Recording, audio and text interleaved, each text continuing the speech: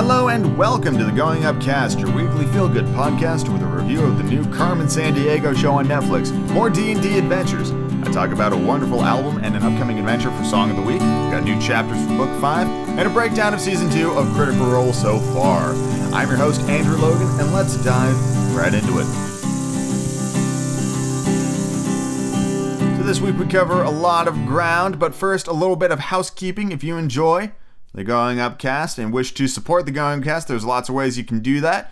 Number one, you can go to patreon.com/Goin Up Cast, where you can become a $5 patron and watch the monthly live streams, the next date of which is February 10th.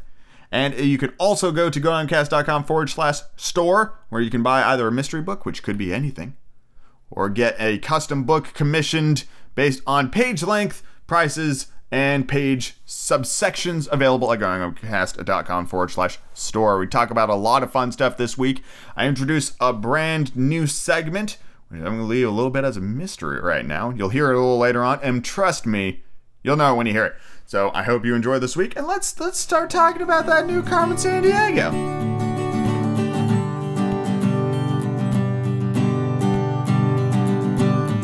Carmen Sandiego was a focal character in a 90s educational video game series franchise that I personally loved when I was a kid. Definitely played a couple of those growing up. There was even an old school animated TV show that I'm pretty sure I saw a couple of episodes of before that went off the air. But a couple of weeks back, at least that's when the news hit my ears, Netflix had announced that they were making their own Carmen Sandiego animated TV show.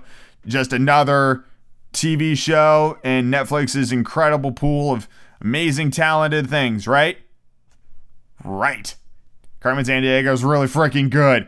I was very impressed. I love the animation style. I love the voice cast. We've got some pretty well-known names in the industry, at least for my ears. You got Troy Baker as a one-off character. Liam O'Brien is there in a pretty main role. Gina Rodriguez is the voice of Carmen Sandiego. There was Mary Elizabeth McGlynn, also from Critical Role with Liam. And a bunch of other pretty incredible voice talent all over the place. The acting in the show is pretty freaking good. Something to be expected from such incredible talent. And I think what I really enjoy about the show is that it holds the theming of Carmen Sandiego true, in that this show is not only incredibly entertaining, but it's also educational. That's right, you'll learn a little something watching Carmen Sandiego, and there's nothing wrong with that. Every time a new location was introduced in the show, it always came with this little bundle of fun facts, like major import-exports of the country, population size, size of the country based on landmass, famous landmarks, etc., etc. It's awesome. And it's not just that style of information gathering and educational moment in each episode is not just locked to geographic locations. There were also moments of famous works of art, including Vermeer paintings, and the opera Carmen were also spoken about pretty in-depthly, to the point where I'm sitting there going like, I did not know that.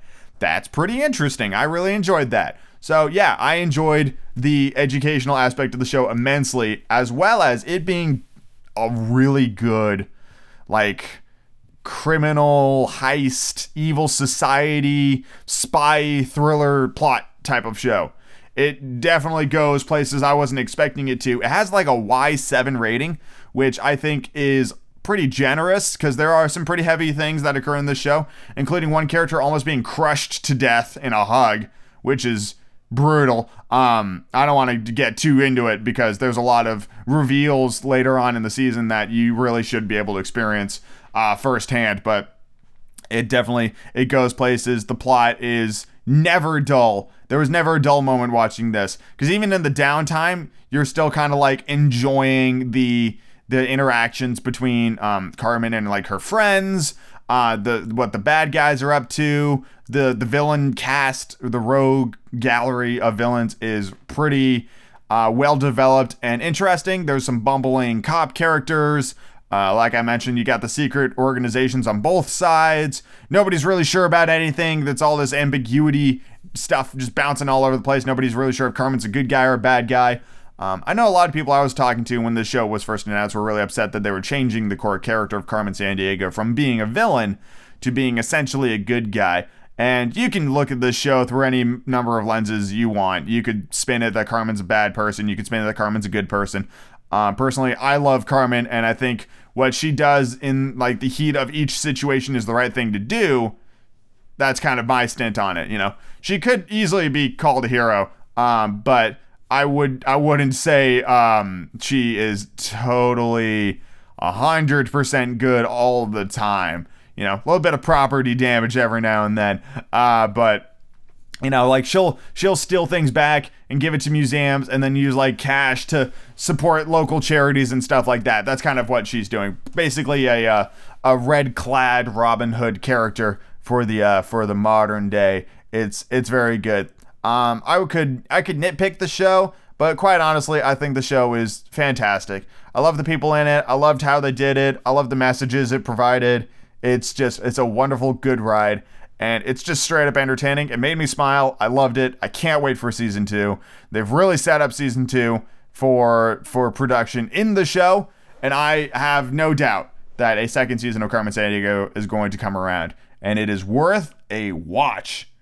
So if you got, it's only 9 episodes. So about 5 hours, you can watch the whole thing. And I would highly recommend it. Especially the first couple of episodes. First 2 episodes are kind of like this 1 hour movie thing that's called like Becoming Carmen Sandiego, and it's all about her history with Vile and how she got the training and how she escaped to become Carmen Sandiego, and it goes through the whole thing, and it's very good. And the show also pays a little bit of homage to its earlier incarnations, including bringing the original voice actress for Carmen Sandiego into this show to play a character, which I did not know about until I did a little bit of Wikipedia digging about who and what and how this came to be. So I thought that was very fun. Again, I don't want to give you spoilers by saying who did what, but they do their homework, similar to how The Flash brought John Wesley Shipp to be Barry's dad in the show when he played the Flash back in the 90s live action TV show. So yes, Carmen Sandiego gets the Goin Up Cast seal of approval. You'll enjoy the ride, you'll laugh, and you'll learn a little something, which is something I can fucking get behind, because it's never too late to learn fun things about geography. Anyway, let's move on to the next thing on the podcast. Another week, another wonderful batch of Harry Potter chapters. We've got Chapter 7, The Ministry of Magic, Chapter 8, The Hearing, and Chapter 9, The Woes of Mrs. Weasley. And in Chapter 9, we find this week's highlight that I wish to talk about. I am not afraid to admit that I dislike the Ronald Weasley character, and so I've chosen one of my favorite moments of me just giving Ron just tons of crap. So let's take a listen. He had forgotten completely about prefects being chosen in the 5th year. He'd been too anxious about the possibility of being expelled to spare a thought for the fact that badges must be winging their way to certain people. But if he had remembered, if he had thought about it, what would he have expected? Not fucking this, said a small, truthful voice inside his head. Harry screwed up his face and buried it in his hands. He could not lie to himself. If he had known the prefect's badges were on its way, he would have expected it to come to him, not Ron. Did this make him as arrogant as Draco Malfoy? Did he think himself as superior to everyone else? Did he really believe he was better than Ron? Yes. Yes, of course he did, said the small voice defiantly. Was that true? Harry wondered, anxiously probing his own feelings. I'm better at Quidditch, said the voice. And I'm better at literally everything else. Ron sucks. I have to sneeze. There we go. That was definitely true, Harry thought. He was better at everything else than Ron was. But what about outside lessons? What about those adventures he, Ron, and Hermione had together since they started at Hogwarts, often risking much worse than expulsion? Well, Ron and Hermione were with me most of the time, said the voice in Harry's head. Not all the time, though, Harry argued with himself. They didn't fight Quirrell with me. They didn't take on Riddle and the Basilisk. They didn't get rid of all the Dementors the night Sirius escaped. They weren't in the graveyard with me the night Voldemort returned. And that same feeling of ill usage that had overwhelmed him on the night he had arrived at Rosengate.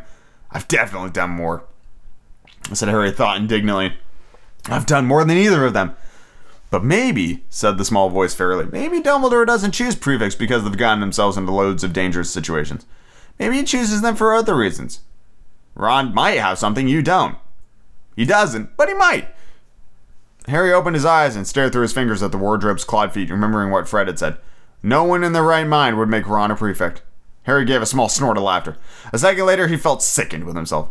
Ron had not asked Dumbledore to give him the prefect badge. This was not Ron's fault. Was he, Harry, Ron's best friend in the world, going to sulk because he didn't have a fucking badge? Laugh with the twins behind Ron's back? Ruin this for Ron when for the first time he had beaten Harry at something? For the first and last time. For the record. At this point, Harry heard Ron's footsteps on the stairs again. He stood up, straightened his glasses, and hitched a grin on his face as Ron bounded back through the door. Just caught her, he said happily. She said she'll get the clean sweep if she can. Nice, Harry said, and he was relieved to hear that his voice stopped sounding hearty. Listen, Ron.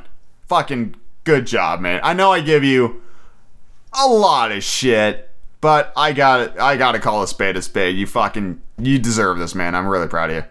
3 brand new Harry Potter chapters drop every Wednesday night around 7, 8 o'clock Pacific Standard Time in that milieu for your listening pleasure.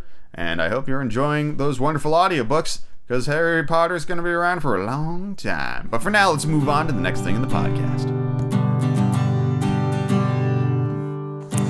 Hey gang, it is I once again coming to you live from my walk home. It is quite late at night. I believe it is. I say quite late at night. I think it's like 10 o'clock or something like that. I don't know. Didn't really get a chance to look at my phone before I turned on the record mode, but here we are. Anyway, you all know what this means by now. It means the end of another wonderful D&D session. This time around, we finally, after this was session 4, finally united the party. And so we had, the 2, now 3, because remember, I and another compatriot of mine died fighting the hag, so we rolled 2 characters. And one of our mutual party members was previously kidnapped by the same hag. And we, the 3 of us, were all kind of strapped to the same stone altar construct in the middle of this forest clearing. And we were basically biding our time, waiting for rescue or for something to change in the current predicament. And while we were sitting there arguing amongst ourselves, the hag in question force-fed us some bugs that put us in some sort of rage-filled hallucinogenic state, which caused us to attack each other.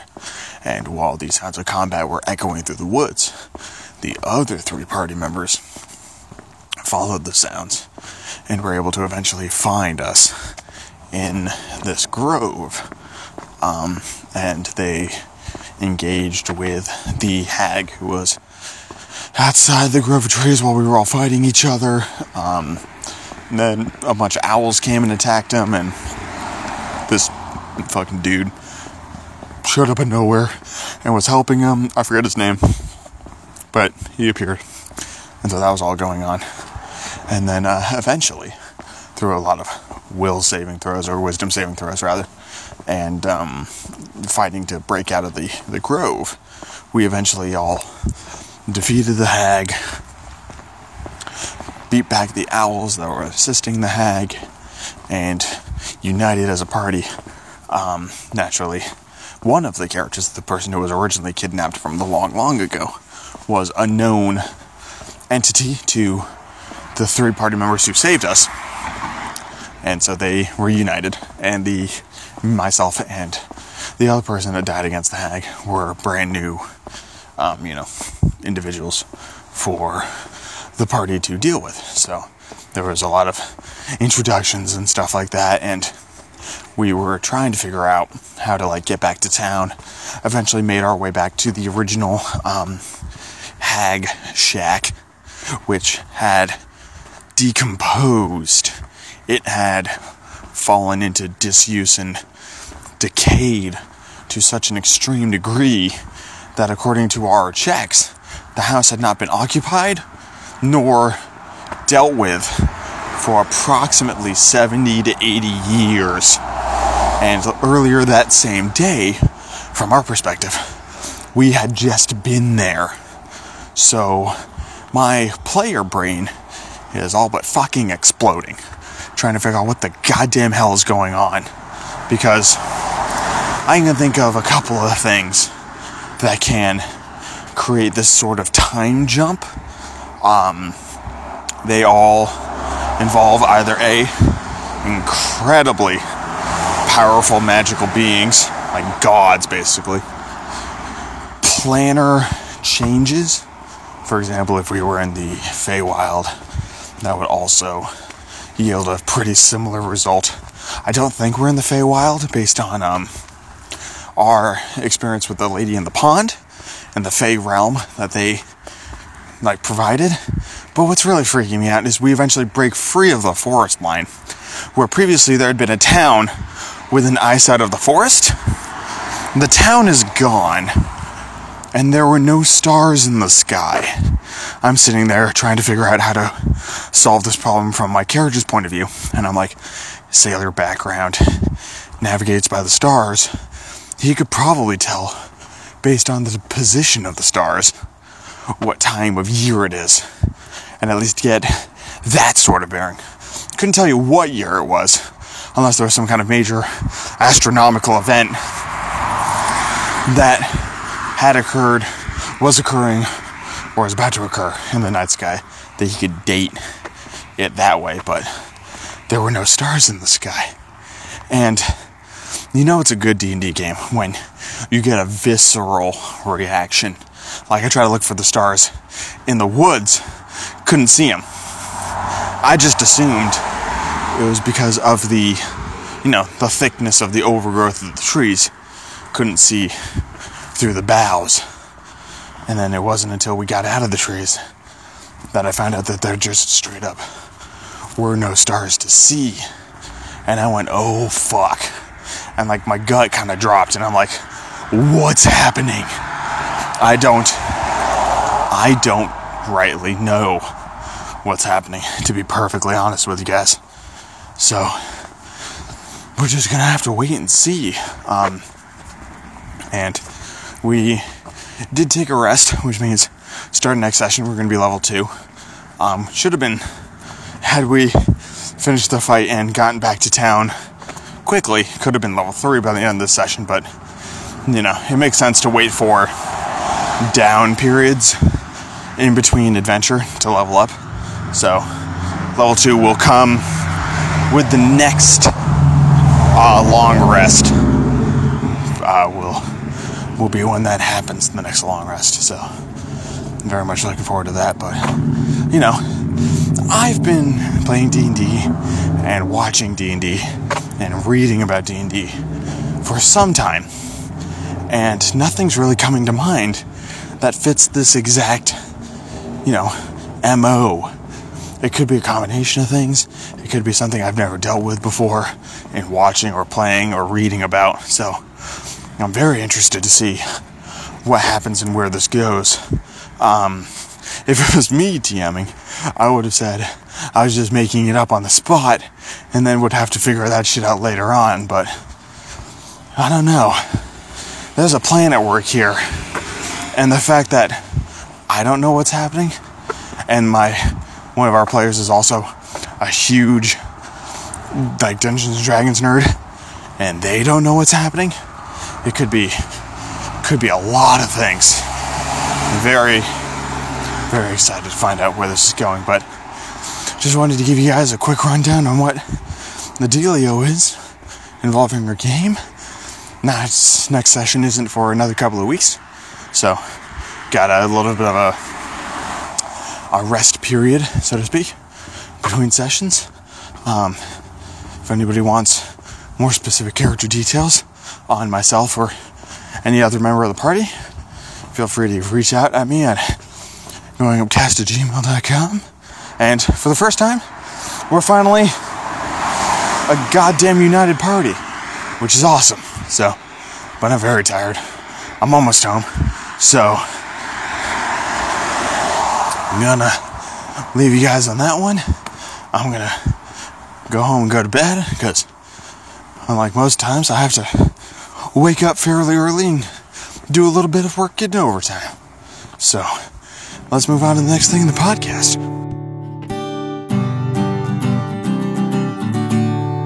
Alright, kids, time to settle in your britches for Song of the Week.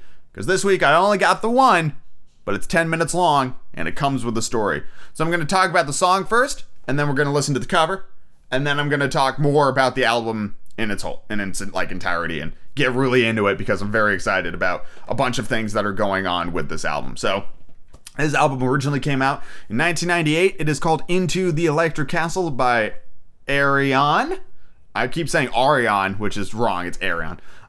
It is this incredible collaboration of various singers from all over the world and their own incredible bands coming together with the work of Ayreon Anthony Lucassen, who is the main songwriter, the main multi-instrumentalist. He plays like the guitar and the keyboard and basically constructs the music for all the other instruments as well. And it's this incredible story of, as described on Wikipedia, it's a science fiction tale featuring very exaggerated, over-the-top characters in the styling of B-grade science fiction movies. There are 8 characters, or 8 vocalists on the album. They each portray a different character that are ripped out of time and space. Like, there's a barbarian, there's a hippie, there's a Roman, there's a future man, there's an Egyptian, there's an Indian, there's all sorts of different characters thrown together into this incredible tale, being led by a mysterious voice told to go to the Electric Castle in order to survive. And it's their, adventure and their journey across this crazy land. And I've based D&D campaigns off of this album. I love it so much. Most of Ayreon and Ayreon's music has been inspirational for my D&D campaigns. But the song I want to talk about today is my favorite track off the entire album. It's called Amazing Flight. It includes a conversation between the barbarian and the hippie, just, trying to understand their situation through their various perspectives. And I cheated a little bit on the cover, I'll be honest. I used the instrumental tracks off the 20th anniversary box set, which I'm going to talk about here in a little bit, to do this cover. It's also probably one of the longest covers you're going to hear on the Goin Up Cast. It's a whopping 2.5 minutes. So here is my cover of Amazing Flight, or my vocal cover, I should say. I did not do any of the instrumentals on this. All rights go to Ayreon for rocking this jam out, but I did provide the vocals this time around. So listen to Amazing Flight off of Into the Electric Castle. See you in a couple of minutes.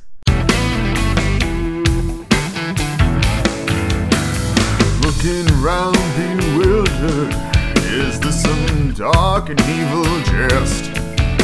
What brought me to this cursed key? Perchance some crazy quest. God forbid I am no coward, beat against a monster man or ghost. Wield my blade with crimson gusto, for I'm the proud barbarian host. Hey dude, you're so uncool, but hey, that's alright. There's no need to get uptight. My eyes reflect the stars and a smile lights up my face. We're on an amazing flight in space.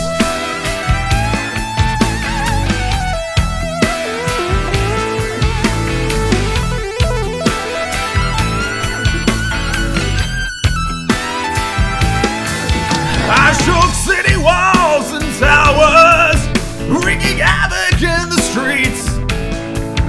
Burned palaces of cowardly kings, not a one stood up to me. There's the bloody banners in blazing skies, brandished battle axe and broadsword. The drums of glory sound like thunder. Hail, barbaric warlord! Hey dude, you're so uncool, but hey, that's alright. Like there's no need to get uptight. My eyes reflect the stars and a smile lights up my face. We're on an amazing flight in space. So this album is what I am going to see performed live in its entirety for the first time in history at Tilburg, O13 in Tilburg, Netherlands in September. This is why I'm going to Amsterdam, is to see this concert and to see this album performed live, because I love it so much. And this past year was the 20th anniversary for the album, naturally, 1998, 2018, and they released a remix of the album, not a remaster, a remix. It took Ayreon 2 months to get the original tracks and to remix it together and mess with some things and change some things around and create a whole new listening experience for the album. And so I have that album on like 5 CDs and an earbook, which is a very large book that has like lyrics and stories and pictures and stuff like that regarding the creation of the album. And then I also got the 20th anniversary like deluxe box set, which comes with this 3D image of the album art, comes with the vinyl album, the record of the album itself, and then it comes with all the discs as well, and a bunch of material of like images and books pictures and lyrics and more stories and stuff like that. And I've got both of those basically chilling on my shelf behind me, and I fucking love this album. It is so good. It's so it's such a great representation of what Ayreon can do with its music. And if you've never listened to Ayreon's music before, it's a great entry album. It's one of their best. I absolutely adore this album. And when you get really into the Ayreon lore of the albums, each album leads and ties into the next and into the next album. Like, it's all this one big epic story. There's characters that appear in multiple albums, and there's elements that flow through the entire thing. The lore in this stuff is super deep and rich, and for somebody like me, that is so cool. And for a good long while there, I couldn't listen to other music because it didn't have the depth of storytelling that Ayreon's music did, so it kind of ruined me for normal music. It was like, I listen to Ayreon, and it's like 6 hours later, I've gone through a whole bunch of albums, and my mind has been blown, and then like Aerosmith's Mama Kin comes on, and I'm like, it's not good enough. It's not enough. I need more than just like a good song. I need like characters and storylines and battles and all sorts of crazy shit. So yeah, it kind of poisoned me for music for a while. But if you want, there is a playlist on Spotify. I forgot the name of it. I think it's called like the Ayreon Timeline that I assembled, that puts all of the songs in chronological order in terms of the story itself. So it'll be the albums, and various songs are mixed in as need be in terms of how the story progresses. But yeah, it's like 16 and a half hours long. But it's the whole thing. It's everything like painstakingly arranged in chronological order, and it took me some time to figure that out. A lot of Googling, a lot of research, and looking at the albums, trying to figure out where the timeline fell and all that stuff. But it's a wonderful group of musicians, and I absolutely love them, and I can't wait to see them perform live. But if you have a song that you would like to send in for Song of the Week, please send in your suggestions, your requests, your personal covers to goinupcast@gmail.com, or use the contact page at goinupcast.com, semi-sub-category Song of the Week, and we'll talk about all that delicious music next time. And let's move on to the next thing in the podcast.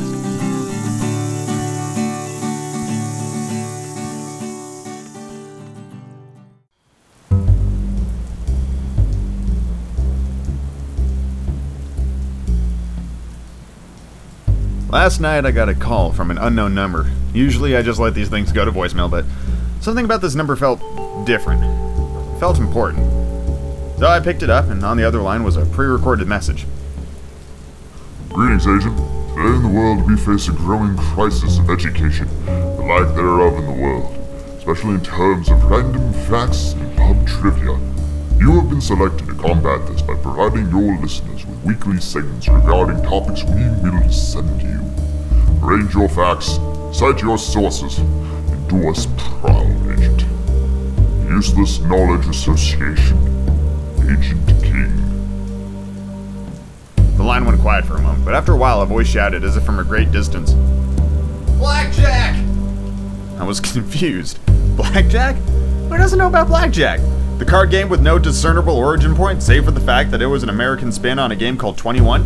The most widely played casino banking game in the world. The object of the game is to simply come closest to or reach the number 21 by adding drawn cards and betting accordingly. The first written reference to this game is found in Novelas Empielas by Miguel de Cervantes, who also wrote Don Quixote. In this collection of novellas, or short stories, the main character of the tale, Rinconete y Corradillo, is the proficient cheater at the game 21, which is Spanish for 21. The rules of the game are laid out in this book, citing the objective is to reach 21 and the ace can be either 1 or 11. The story was written around 1600 or at the dawn of the 17th century. The game has several strategies and methods for attempting to win by card counting and has appeared in media of all sorts, including the movie Rain Man and Austin Powers. Regardless of the simplicity of this game, my best advice for making money is to save it. When it comes to gambling, make sure you only bet what you can afford to lose. Say, about $21.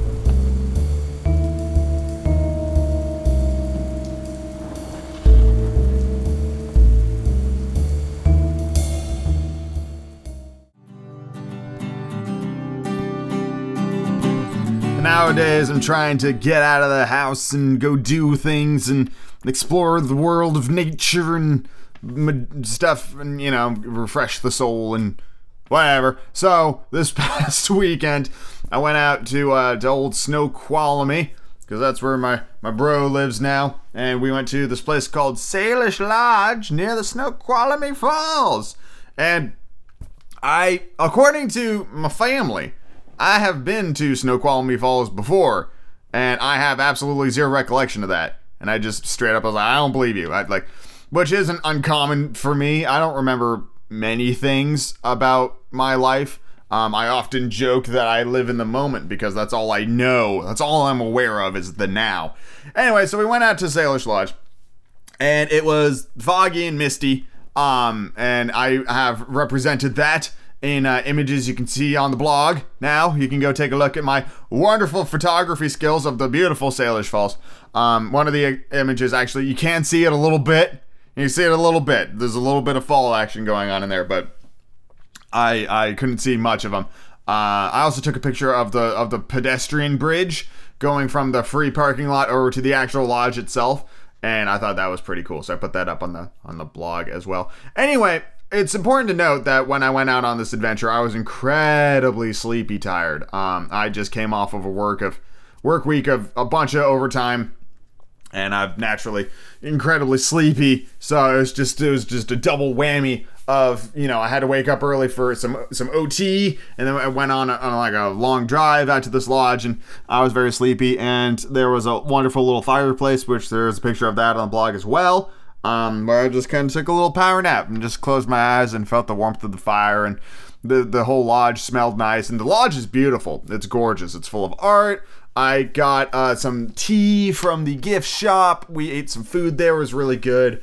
It seemed like a fun place to stay for sure, and it's nice to be like up in the mountains doing things. And after we went to the Salish Lodge, we went into Snoqualmie proper.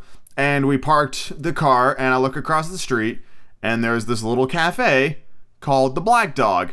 And I all but broke out in the biggest smile, because back in high school, I used to be in a band called Greasy Spoon. I was the drummer. And we played a lot of coffee shops and a lot of open mic nights all over the state, including 3 shows at the Black Dog. And I had completely forgotten that it was in Snoqualmie. And I basically just ran right across the street, and I went straight into the cafe, and there was the stage, and I just was hit with this huge rush of nostalgia memories of, like, that place was packed, and there were people, singing and dancing and just having a grand old time while we were playing our stuff, and we basically blew the doors off of that place. It was so much fun back in the day. Made a lot of tip money that night.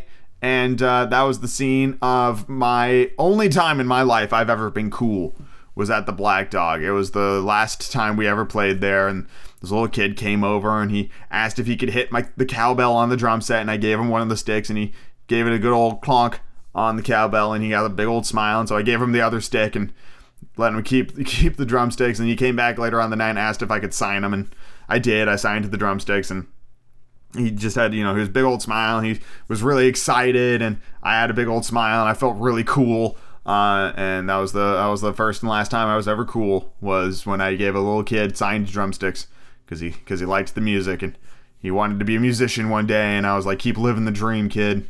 You can do it. You gotta believe. I felt super cool.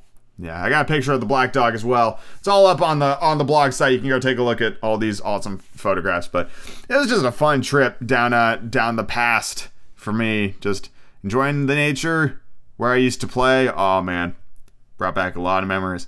So it's important to get out of the house and relive some stuff, especially when you're like me and you don't remember anything and it's like you're experiencing it for the first time in a lot of cases. But this was one place that I actually remembered. It was very fun. But yeah, that's where I went on my weekend excursion. But let's move on to the next thing of the podcast.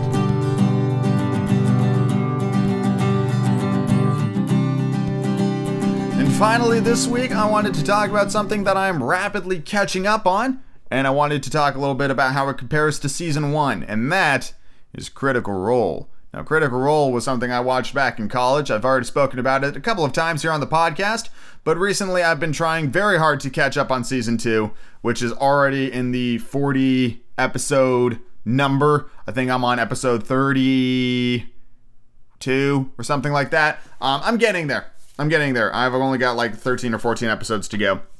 And of course, minimum 3 hours long each one. So I've got a long listening stretch ahead of me, but I do get through at least an episode a day through at work, so give me a week or two and I'll be caught up.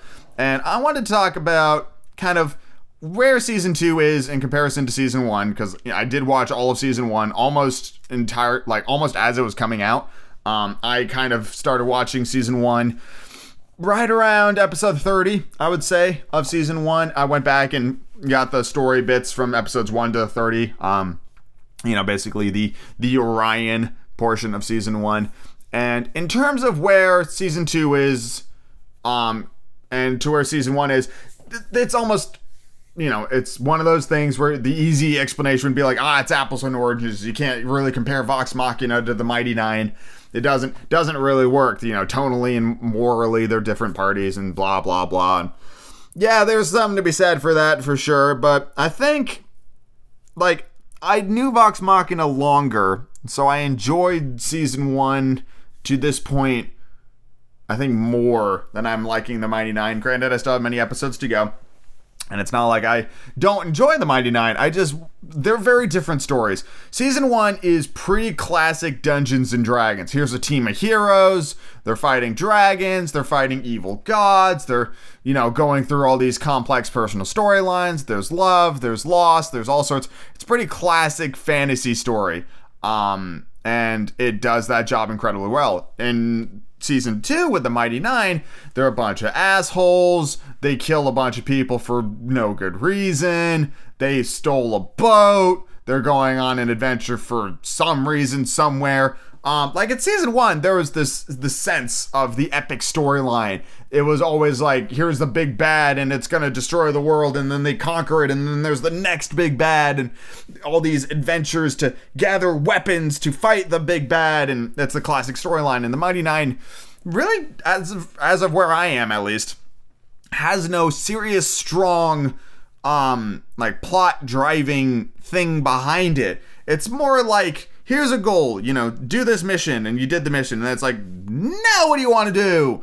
And then they go do that, and it's like they did that, and it's like little pocket stories. There's no huge overarching plot, at least none that I can determine from where I'm at in the story. There might be one that occurs a little later on that kind of just bridges the whole thing together, but right now it's just kind of, dancing along. It's doing the do, and it's a lot of fun to listen to. And in a sense, I appreciate the fact that it's not super high stakes, because then it's a lot less stressful. It's just kind of like, oh, here's this week's adventure.